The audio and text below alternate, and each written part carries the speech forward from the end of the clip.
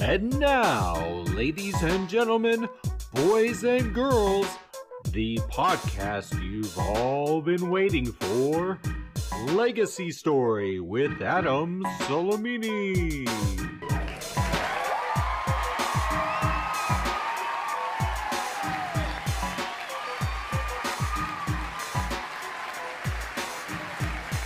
All right. What a crazy last couple of weeks it has been. It's almost as if 2021 said to 2020, hold my beer. Hey, my name is Adam Solomini, and this is my podcast, Legacy Story. Ultimately, this podcast is meant to rekindle your own legacy story memories and ignite a desire to create more. This week, I really wanted to tell you guys why there wasn't a podcast last week and what has been going on for the last couple of weeks here at my house. A few Sundays ago, my wife received a call from work on Super Bowl Sunday, actually, and she was told that somebody tested positive for COVID. She was asked immediately to go to a rapid testing facility to be safe and make sure that everything was okay. And after a little bit of searching, a few hours later, she was able to create an appointment and go in. Crazy enough on a Sunday. But different times call for different measures, I guess. So she goes in and she takes her test and she comes back. She's nervous. Of course, she was crying when she found out that somebody at her work had tested positive. So she nervously waited, and a few hours after that, her test came back and she tested positive for COVID-19. As you can imagine, she was devastated, not only because all of her clients were going to have to reschedule, and she was upset that they would have to go through this. Of course, she's thinking about other people, but she started to really worry about our family. So needless to say, Super Bowl Sunday chips and dip just didn't taste the same. And it wasn't because of loss of taste or anything like that due to COVID, which is one of the symptoms, although luckily loss of taste and smell was not something that she had. Now, normally we'd be watching the game, we'd be having a good time, she'd be watching the commercials and the halftime show, I'd be watching the game, but instead we were both worrying about whether or not it had already been spread among the family and what we needed to do to stay safe. How would we be able to keep our 5-year-old, our 3-year-old, and almost 1-year-old away from her in those safety precautions? I mean, talk about something that is next to impossible. Luckily, the girls' room is on the other side of the house, and my office was on the other side of the house too, so that became our safe space while my wife kept the master bedroom and master bathroom. Now, feeding the baby was interesting, as was keeping masks on, which was suggested by the doctor. So we had to make sure that I had my mask on, she had her mask on. We tried to have the kids' masks on, except for the baby. Unfortunately, by Thursday, I had begun having symptoms as well. So now we had both parents with COVID trying to keep 3 little kids safe.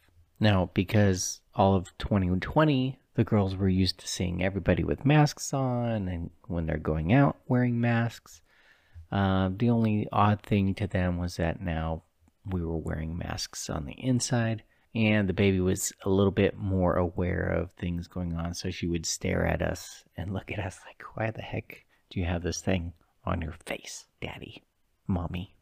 And then what happens? Well, we live in Dallas, and we started receiving freezing rain throughout the area with major drops in temperature on the horizon. 2 parents with COVID, 3 little girls excited for snow, and some surprises on the way. Less than a week after my wife being diagnosed with COVID, we had a big winter storm pounding the outside of our house. The snow came in on Saturday night into Saturday morning and then all day Sunday.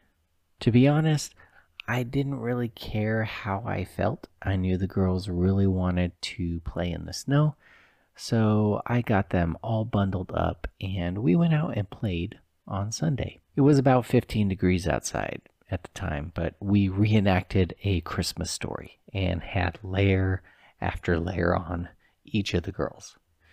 Our middle child took the reenactment a step further and had to go pee after getting fully bundled up, just like the movie. I can't move my arms. One of the best movies ever. Speaking of how we were feeling, COVID sucks.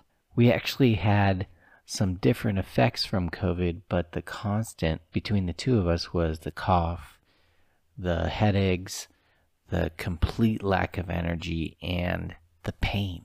Now, I'm not talking about aches like you have when you're cold. I mean, this was actual pain. Thank goodness for Excedrin, Advil, and aspirin. Rotated per our doctor. Nothing really fixed it. I mean, we were piling on the vitamin C, and we were taking all of the extra vitamins and as many homeopathic remedies or alleviations as we possibly could during this time. But this was a once in a lifetime amount of snow that was happening in Dallas. So, I wasn't going to let that stop the girls from having a great time and enjoying it to the fullest, regardless of the headaches and regardless of the pain. Speaking of pain, one day my eyeballs hurt. Like my eyeballs were just in serious pain. Another day was my legs. Another day was my arms. Almost every day was my back. But yeah, I mean, the pain was interesting to have. Did I mention everything was shut down in our area? No grocery delivery, no food delivery. Whatever we had, we had. And we were in quarantine, so we couldn't really go anywhere before when everyone was making their run to the grocery store. So there were things that we needed, but there was just no way for us to get it, and they were stopping deliveries. Amazon wasn't doing any deliveries. The local grocery store wasn't doing any deliveries. We were pretty much on our own, or so we thought. In true Texas fashion, our neighbors checked in on us and found out that we actually were running out of milk. So we had a couple different people actually deliver some milk to us for the girls. I love Texas. Luckily, we were well prepared with food and medicine. So, a short recap. We have COVID. We're in quarantine. The winter storm of the century is hitting Dallas. I believe our neighborhood got down to -2 degrees, which was the lowest on record since the late 1940s. And guess what happens next? Power outages. COVID, quarantine, 3 little ones under 6 years old, winter storm of the century, no power. We had days of rolling blackouts where we would get about 20 minutes of power and anywhere from 60 minutes or more of a blackout. Our saving grace, the gas fireplace. Luckily, no gas was shut off. We also made sure, starting the nights of freezing temperatures, that our faucets were dripping and completely avoided frozen pipes, because that would have put it over the edge. I don't know how I could have made that a positive time. Regardless of all that was happening, we tried to make this as fun of an experience for our daughters as possible. They went out and played in the snow. We did arts and crafts, had school days, played as best as we could. Now, by pure luck, it seemed as though, well, when you have COVID, at least for us, you'd have major swings. Some times of the day you were super no energy, you really can't do anything. Other days you feel a lot better, you feel like you're turning the corner, but then it will just go right back down to energy and pain, and coughing and headaches. But, by pure luck, we were on an opposite schedule. So the days that my wife was completely out of it, I would jump in, take care of the kids, do different things to keep them busy. And then when I was at my low, she would take over. I mentioned staying positive. I always try to find the positive in everything, regardless of what's happening. I mean, there were a lot of negative things during this time that was going on, but what can you do about it? I mean, there's no reason to dwell on negativity whatsoever. You find the positive things, you focus on them, and you can turn what seem like little mini tragedies into long-lasting memories. And we actually timed the power outages and learned how to make 15-minute meals and got everything set up before the power went on. So we would prep when the power was out and have everything set up. As soon as the power went on, it was go time. Didn't matter if it was breakfast, lunch, or dinner. It was go time because we wanted something warm, of course, because the house wasn't as warm as it normally would be if we had power. Even with a gas fireplace, it's not going to heat the whole house. But as soon as that power went on, it was like, on your marks, get set, go. Everybody's like, even the girls, power's on. And we would run into the kitchen and knock things out. Now, that also included hot coffee, tea, and cocoa. Now, a lot of people don't know that there was actually 2 major winter storms back to back that came through. And the second wave of snow and cold weather by way of a winter storm that was following the first one came on a Wednesday. And by then, my wife luckily was feeling a little bit better. And I was a few days behind her still. So she was feeling better. I was still feeling the effects. And we were in the middle of the second wave of snow and freezing temperatures. And more snow means that we, of course, have to go outside and play in the snow. Although this snow was very, very dry, very powdery, so we couldn't even do a decent snowman. But because of the deep freeze that was happening, we actually made what my oldest daughter called a snow castle. Because I was basically able to take sheets of ice and make a little castle, and then she put a magic wand, aka an icicle I knocked off our awning. That magic wand was at the entrance of the castle. Power eventually came back on. It would come on longer and longer until Thursday, where we had no outages. By the time we thawed out, our quarantine had ended, and we were on the back end of recovery, ready to not only get warm, but get rid of any lingering effects, which we still feel today, but I believe it's on the way out. Still definitely trying to get our energy back to normal.